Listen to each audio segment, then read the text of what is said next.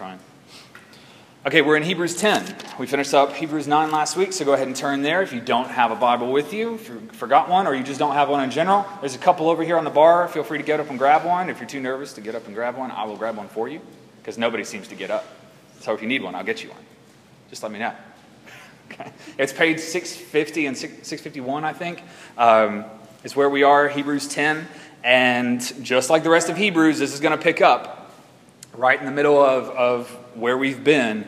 And in the last couple of weeks, the author in chapter 8 and 9, he's been describing, kind of comparing and contrasting the Old Covenant and the New Covenant, and the differences between those, and the difference in the circumstances of how those covenants were arranged. And we talked a little bit about what in the world is a covenant in the first place. It's a kind of agreement, a kind of relationship that God has entered into with people. And in the Old Covenant, and we say Old Testament, the older part of the Bible, the first part of the Bible we call Old Testament, which really relates to the Old Covenant. And that's when God came to Abraham and said, I'm going to make a great nation out of you, and I'm going to give you descendants, and you're going to have a lot of kids. They're going to be more numerous than the stars. Which the more we learn about the universe seems more and more ridiculous. Just a side note. So you're going to have this big family. So they grow, and God brings them out of Egypt, and He gives them the law, which is what you read about in Leviticus, the stuff that we generally consider in our culture kind of, at the very least, distant. You might have stronger feelings than that, but at the very least, we usually think, man, this is so different. He gives them this law and a way to live, and He brings them and says, I'm gonna be your God, and you're gonna be my people, and we're gonna live together. But you're sinful, and we have problems. We can't just pretend that everything is okay because you guys are still separated from me. So he puts into law some regulations. They can't just approach God flippantly. They had these priests who did it for them. And one in particular, a high priest who would go in front of God and mediate for the people. And he also instituted these sacrifices, the sacrificial system where they would daily sacrifice animals, which seems weird to us again, but they would sacrifice these animals to essentially plead for forgiveness for their sins, because a punishment had to be exacted on the disobedient. And we understand this. We understand justice, right? We have a justice system here, so that idea is not too foreign. The idea that if you break a law, you have to somehow make recompense. That somehow has to be made right. So the way that they made it right back then, rather than God just saying, okay, well, we're going to put you in prison, or we're going to kill you, we're going to kill these animals on your behalf and make sacrifice for your sins, and they accept the punishment instead of you. So that was kind of the Old Covenant system, where they lived in that for a really long time. But when Christ came, He instituted something new, a new covenant. So He changed the whole system. And it's not that He just tore it all down and said, forget about all that, but He fulfilled all of that stuff in a way that people could not. So we learned about in Hebrews 8 how the new covenant doesn't just meet these qualifications for justice. Like, justice is not just done in that Christ has now died, but also, more than that, we are sanctified. We're reformed people now. It goes above and beyond just forgiveness. It goes to transformation. Because when Christ left, He said, I'm going to send my Holy Spirit, and He's going to live in you, and it's going to be way better than having me just sit here and talk to you. And it is. And rather than living under this kind of code that we have to go refer to in an external sense, where maybe we go and learn under a teacher, or we read a book in order to fully understand these things. Rather than just doing that, now we have the Spirit living inside of us, enabling us to understand these things, to remember these things, to live out these things, most specifically. So because of what Christ has done in this new covenant, we have more than just forgiveness. We have new life in a real sense. And Paul says that if we are in Christ, then we're a new creation. So that was not language that you used in the Old Covenant. But now, because of what Christ has done, we have that. And we talked about how the blood that Christ offered was so much better than the sacrifices of animals. And we'll talk a little bit more about that here today, but how it didn't just, again, provide us with forgiveness, but it cleansed us. It's able to purify our consciences. It's able to get rid of that guilt of the sins that we've committed, both the sins that we've committed and the ones that have been committed against us. And now we're cleaned out from all that if we're in Christ. And last week we just talked about the necessity of Christ's death and how we needed him to do that. We needed him to offer himself to God on our behalf because our situation was grim. We don't often spend a whole lot of time just thinking about how sinful we are, at least not in a good way. Oftentimes, when we're thinking about our sin, we're thinking about how guilty we are and how awful we are as people, and we often allow that to kind of accuse us and make us feel like maybe we're not Christians or anything like that. We didn't think about it in that sense. We thought about it more in the sense that our sin was so terrible that it necessitated these horrible things, what we would consider horrible things that we don't want to pay attention to, things we don't want to look at, we don't want to talk about when we talk about Christianity with people who have never heard because it's just weird, it sounds weird. Talking about cutting open animals' throats and collecting this blood and splattering it on people, and now Christ is doing the same thing. It's just weird. But that is meant to demonstrate the seriousness of our predicament. It's not just like a wrist slap that you deserve. You deserve death. And you see that in this old covenant. And in Christ's new covenant, something had to die for you. And that death that you don't want to look at and you don't want to talk about with people is the death that you deserved. And we ought to think about that. And we ought to let that kind of sink in and take root in our hearts so that we can realize how much we needed this. So we're going to carry on in chapter 10. I know that's a lot of review, but I feel like we have new people kind of moving in and out every week, so I don't want to leave everybody behind because this is so interconnected. So hopefully that's helpful. So we're in chapter 10, and we're going to go through verses 1 through 18, and it's going to be some familiar stuff, but we're going to try to look at it in new and helpful ways. So verse 1. For, since the law has but a shadow of the good things to come instead of the true form of these realities, it can never, by the same sacrifices that are continually offered every year, make perfect those who draw near. Otherwise, would they not have ceased to be offered? Since the worshippers, having once been cleansed, would no longer have any consciousness of sins? But in these sacrifices, there's a reminder of sins every year. For it is impossible for the blood of bulls and goats to take away sins. Consequently, when Christ came into the world, he said, sacrifices and offerings you have not desired, you being God, but a body you have prepared for me. In burnt offerings and sin offerings you have taken no pleasure.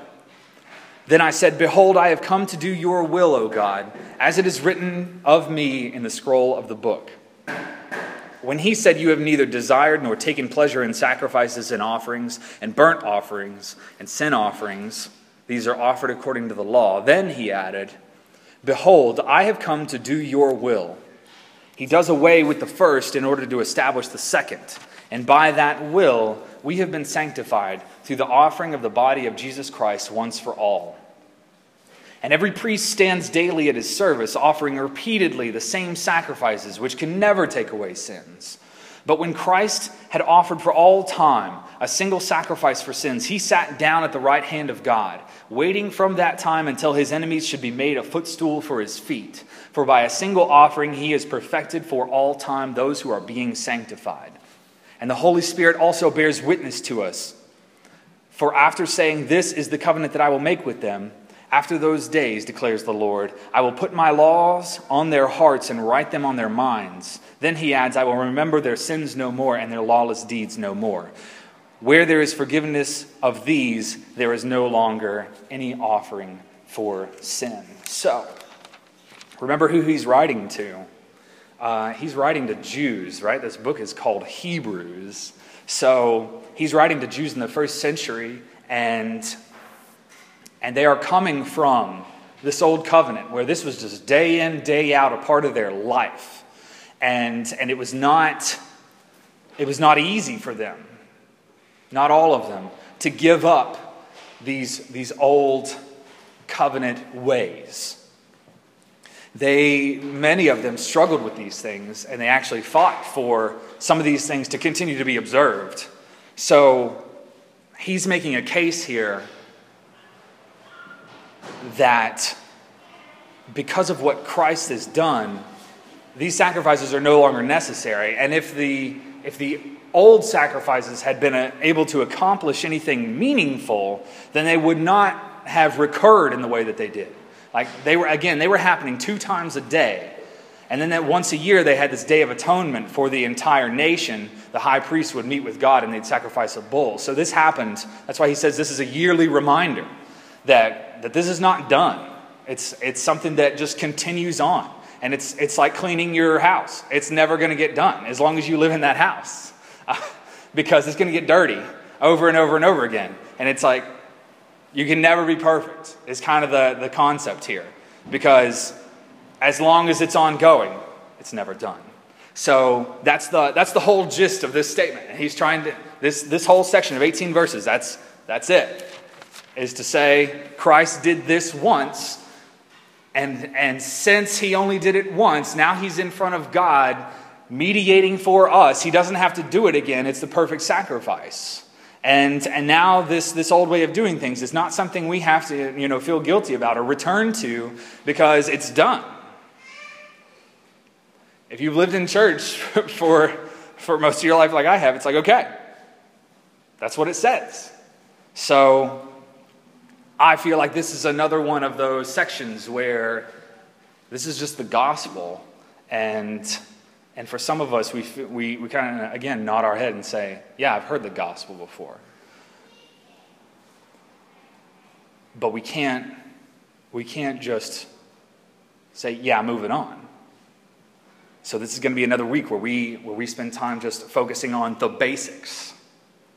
And hopefully, again, see these things perhaps for the first time. I've already prayed for some of us. I hope that we see these things for the first time if we haven't already. But if we already profess Christ and we already know these things, then we have to remind ourselves of these things and to try to know them more deeply. Because this is central to who we are. And it's more than just quiz material. Where it's like, yeah, I get it. I passed the quiz, and now moving on. It's something that ought to affect your day-to-day. The same way that it affected their day-to-day.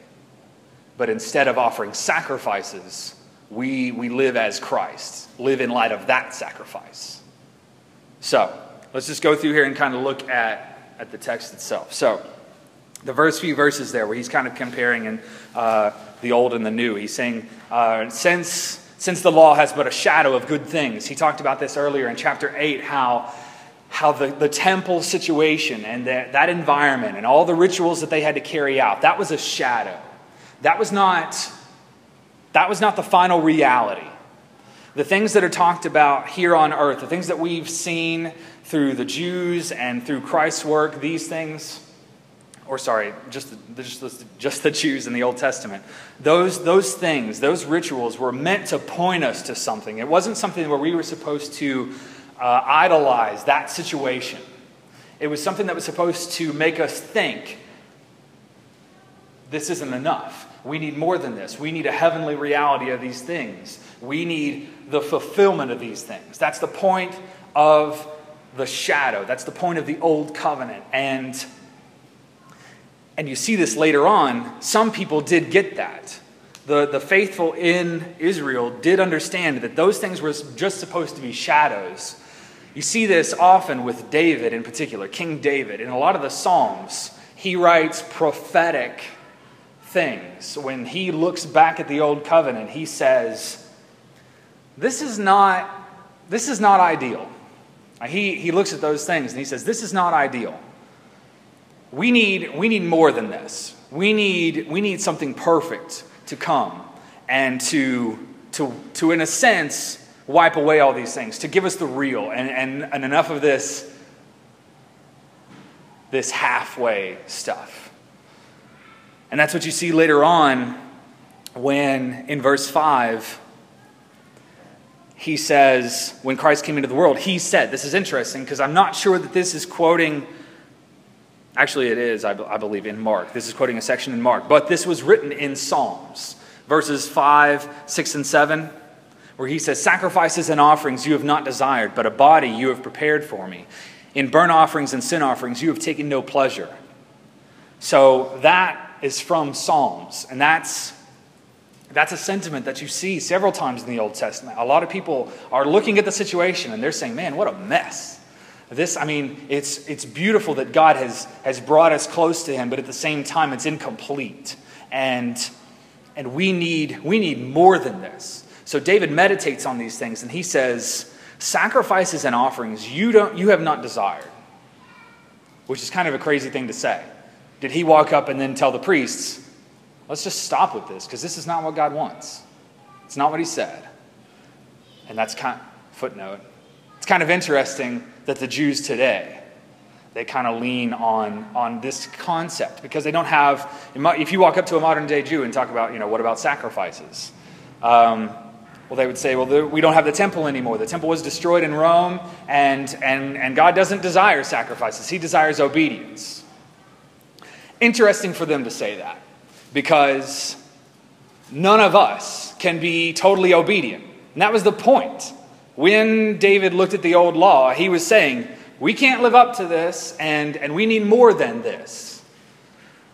So that's kind of a fault in present-day understanding of Judaism. It's like they want to pretend that they're able to be obedient, but the point is, without sacrifice, without a perfect sacrifice, you can't do this. You can't live perfectly. So David looks at this and he says, we need more than sacrifices. We need to do the will of God.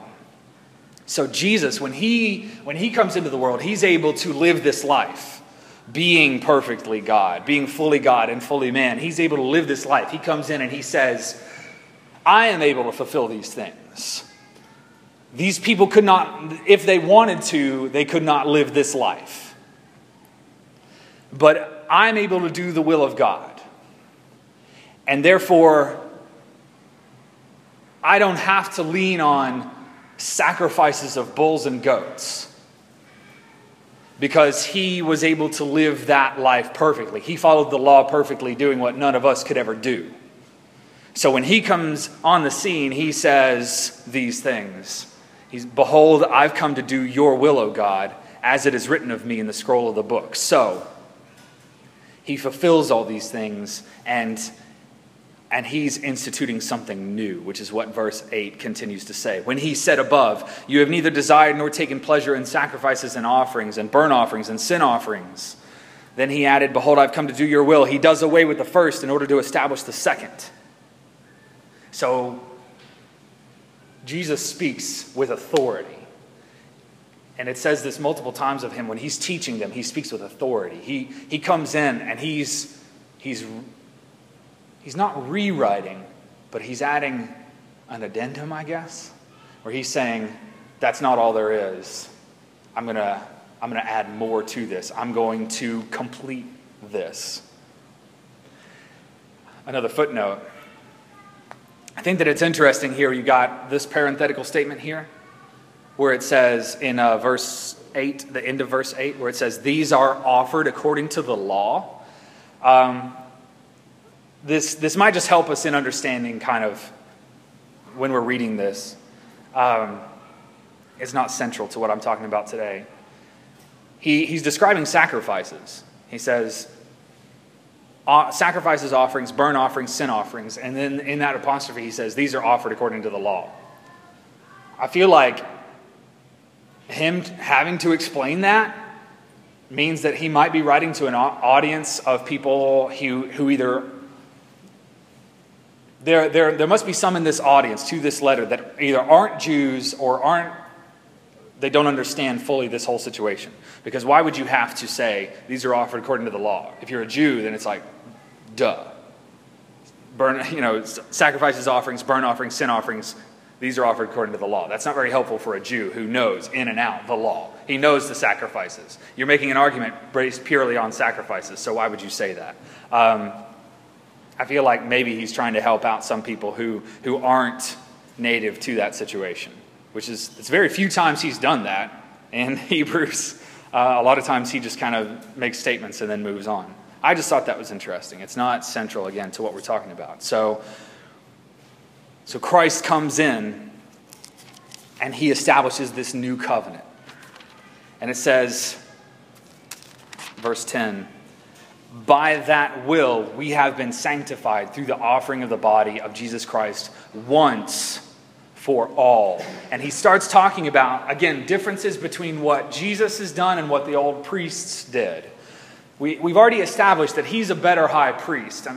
Hebrews spends a lot of time talking about that idea, that Jesus is not only our high priest, he's a lot better than any of the old priests. But here's another sense in which his work is better. Because it says in verse 11 that those priests, they went in and they did their job and they stood daily doing work, essentially. They served day in and day out, and their work was never finished. And again, we've already seen earlier in Hebrews how not only did they have to continuously do this work, but they were sinful themselves. So they weren't just offering sacrifices and doing this work just for the other people. They were also having to do it for them to maintain their own status before God. But when Christ steps in, he does the work once. When Christ had offered for all time a single sacrifice for sins, he sat down at the right hand of God. So he came in, did it once, walked up to God. That's figurative. And sat down. And it was done. And that's incredible.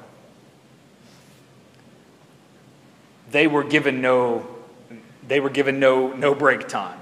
Like, yeah, go home for the night, rest up, but tomorrow you're coming back again to do this work again until you die. This will be your job, doing these sacrifices, doing this service. And that was their reality. That's what they lived in. But Christ came once, and it was done, and he sat down. And this is why I think we can call it the good news, because it's not something that you have to struggle with to earn day in and day out. But it's something that Christ did, and it's done. And we struggle with this, I think, because you see in other parts of the Bible, we're not absolutely certain that Paul wrote Hebrews. But Paul did write other epistles where he's telling the early Christians, don't be tricked into thinking that you have to keep living under this old covenant in the same sense that we used to. Because people were going around saying, well, don't we still need to be circumcised? And don't we still need to observe some of these things, the dietary laws and all these little particulars? And Paul says, no, Because if you go back to that, you're saying essentially that Jesus wasn't enough. Like he didn't fulfill all of that. He didn't say one and done and it's over with and you don't have to worry about that stuff anymore. You're forsaking Jesus by doing that.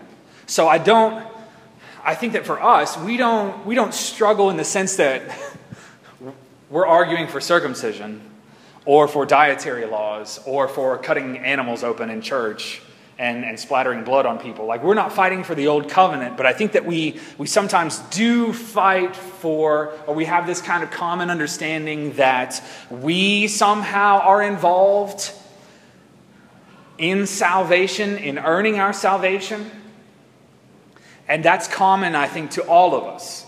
And it's definitely common when you look at other kinds of religions. Just about every other kind of religion that's out there, or any other job, anything, really wants to make you believe that if you work hard enough, you can earn this. If you put in the time and the discipline, then maybe, with a little bit of luck also, you can achieve. You can reach enlightenment.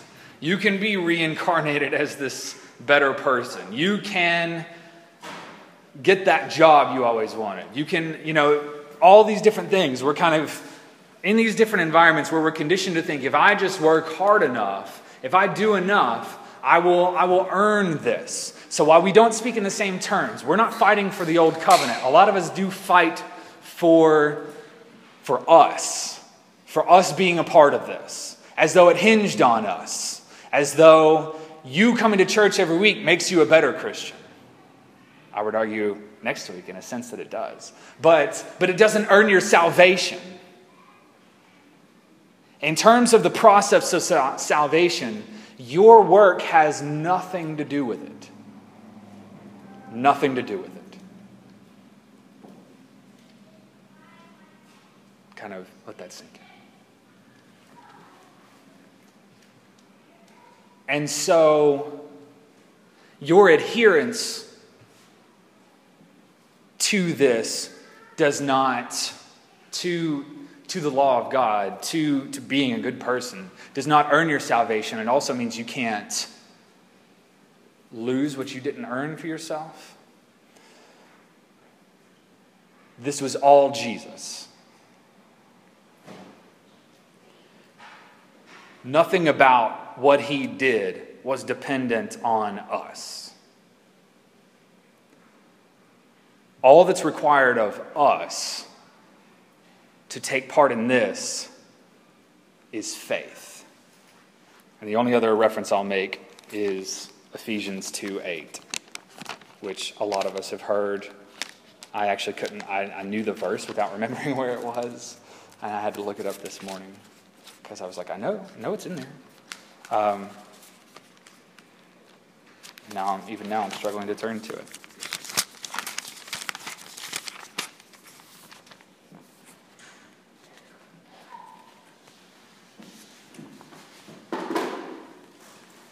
I'll start in 4 and read through.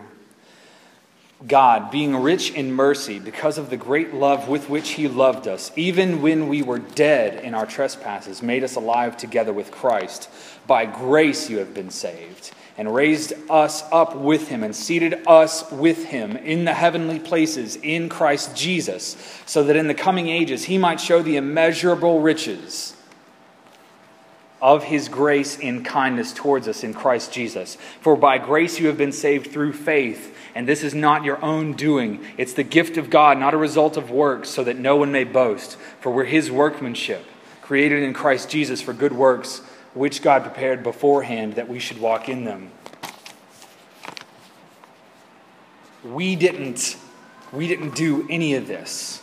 We didn't earn our position, and the law didn't purchase salvation for us. It was obedience, which the law again told us we couldn't be perfectly obedient. Christ had to do this for us. So, we are perfected for all time because of Christ and what he has done. And it's interesting, we don't earn it, but living obediently is a result of this situation, the salvation that we have received. I think it's pretty cool that the Trinity essentially is in this section of verses, 1 through 18, because right here in 15 it says, the Holy Spirit also bears witness to us, for after saying, this is the covenant that I will make with them after those days, declares the Lord, I will put my law on their hearts and write them on their minds. I will remember their sins and their lawless deeds no more. So Christ comes to do the will of God, to enable in us the Holy Spirit's presence so that then we can be obedient. And so that then we can live our lives like we're supposed to. So when I say things like, you can't earn your salvation and your obedience does not prove yourself in front of God and it doesn't make you a better Christian, what I'm really trying to say, try not to say in response, are you saying that I don't have to abide by the law whatsoever? I can go murder people, live the way I want to, and it doesn't matter. That's not what I'm saying. What I am saying, and catch the difference, is that nothing that you do, good or bad, can earn your right to salvation. Do you kind of get the difference? And nothing that you do can lose the salvation for you if you are in Christ. Because it was never you in the first place, it was Christ who did it. And we've already talked about some of the specifics of that kind of argument. So I'm not, if you have more questions about that, then let me know. But because of what Christ did, we now earn this through grace, God's grace. And that all we have to do is respond in faith to him. This is the gospel. We could try to come in here and nitpick over some of the little syntax and semantics and all the specifics in this verse, which I'm prone to do. But this is the gospel, and it's pretty straightforward. I mean, there's nothing overly complicated about this, and I don't want to try to make it overly complicated, because all that it takes for us to be reconciled to God is our faith in Christ, who did this once for everybody, and in doing so, he's able to purify us. I could say a whole lot more about that, but the Spirit the Holy Spirit, I believe, is the one who is going to take this and do something with it in us. So it doesn't matter how long I'm standing up here, how many points I make or try to make. The Holy Spirit has to make this come alive in us, has to make us rely on Christ. Realize, if you're already saved, that your day-to-day behavior is not upholding your Christianity, is not earning this salvation, as though it's this meter that's constantly fluctuating. It's something that either is or is not. Either you have faith in Christ and the Holy Spirit has come to live inside of you, or you don't. We've seen throughout Hebrews, it says, just remember Christ. The only thing that's necessary for you to not fall away is just to remember Christ. So remember this, that Christ died once, and that one time was enough for you and everybody for all time, no matter what. So as we go through our day, and as we question ourselves, pray for the Holy Spirit's help so that he would enable these things in you. But don't question for a second whether or not Christ's sacrifice was enough for you, or whether or not it can sustain you. Because it can.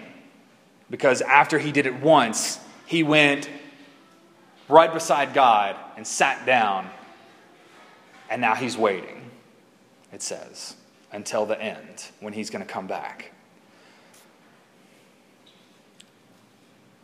We could probably say more. If you have more to say, talk to us during lunch.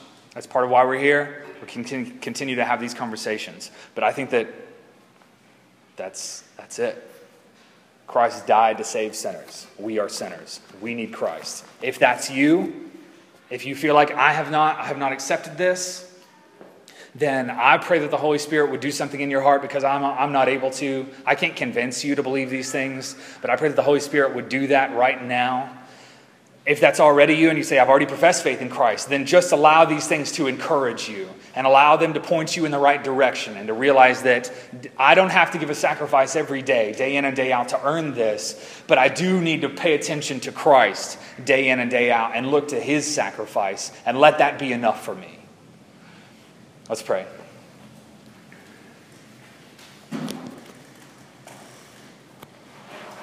Father God, we're not good enough. We're not good enough, and we can't do enough, and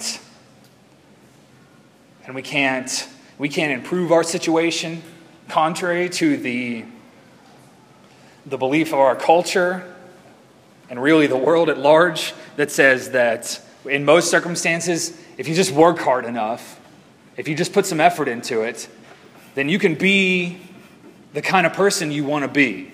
And you can do the kinds of things that you want to do. Well, that's sadly not true here. We cannot earn this for ourselves. And more than anything, we need Christ and what he's purchased for us.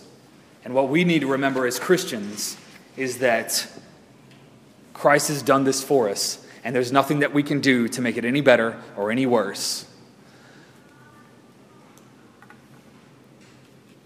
Holy Spirit, I pray that you would, as we talk about these basic gospel truths, I pray that you would make them known in our hearts, especially in the hearts of those who do not yet understand. I pray that you would cause them to understand even now. I'm not able to do that.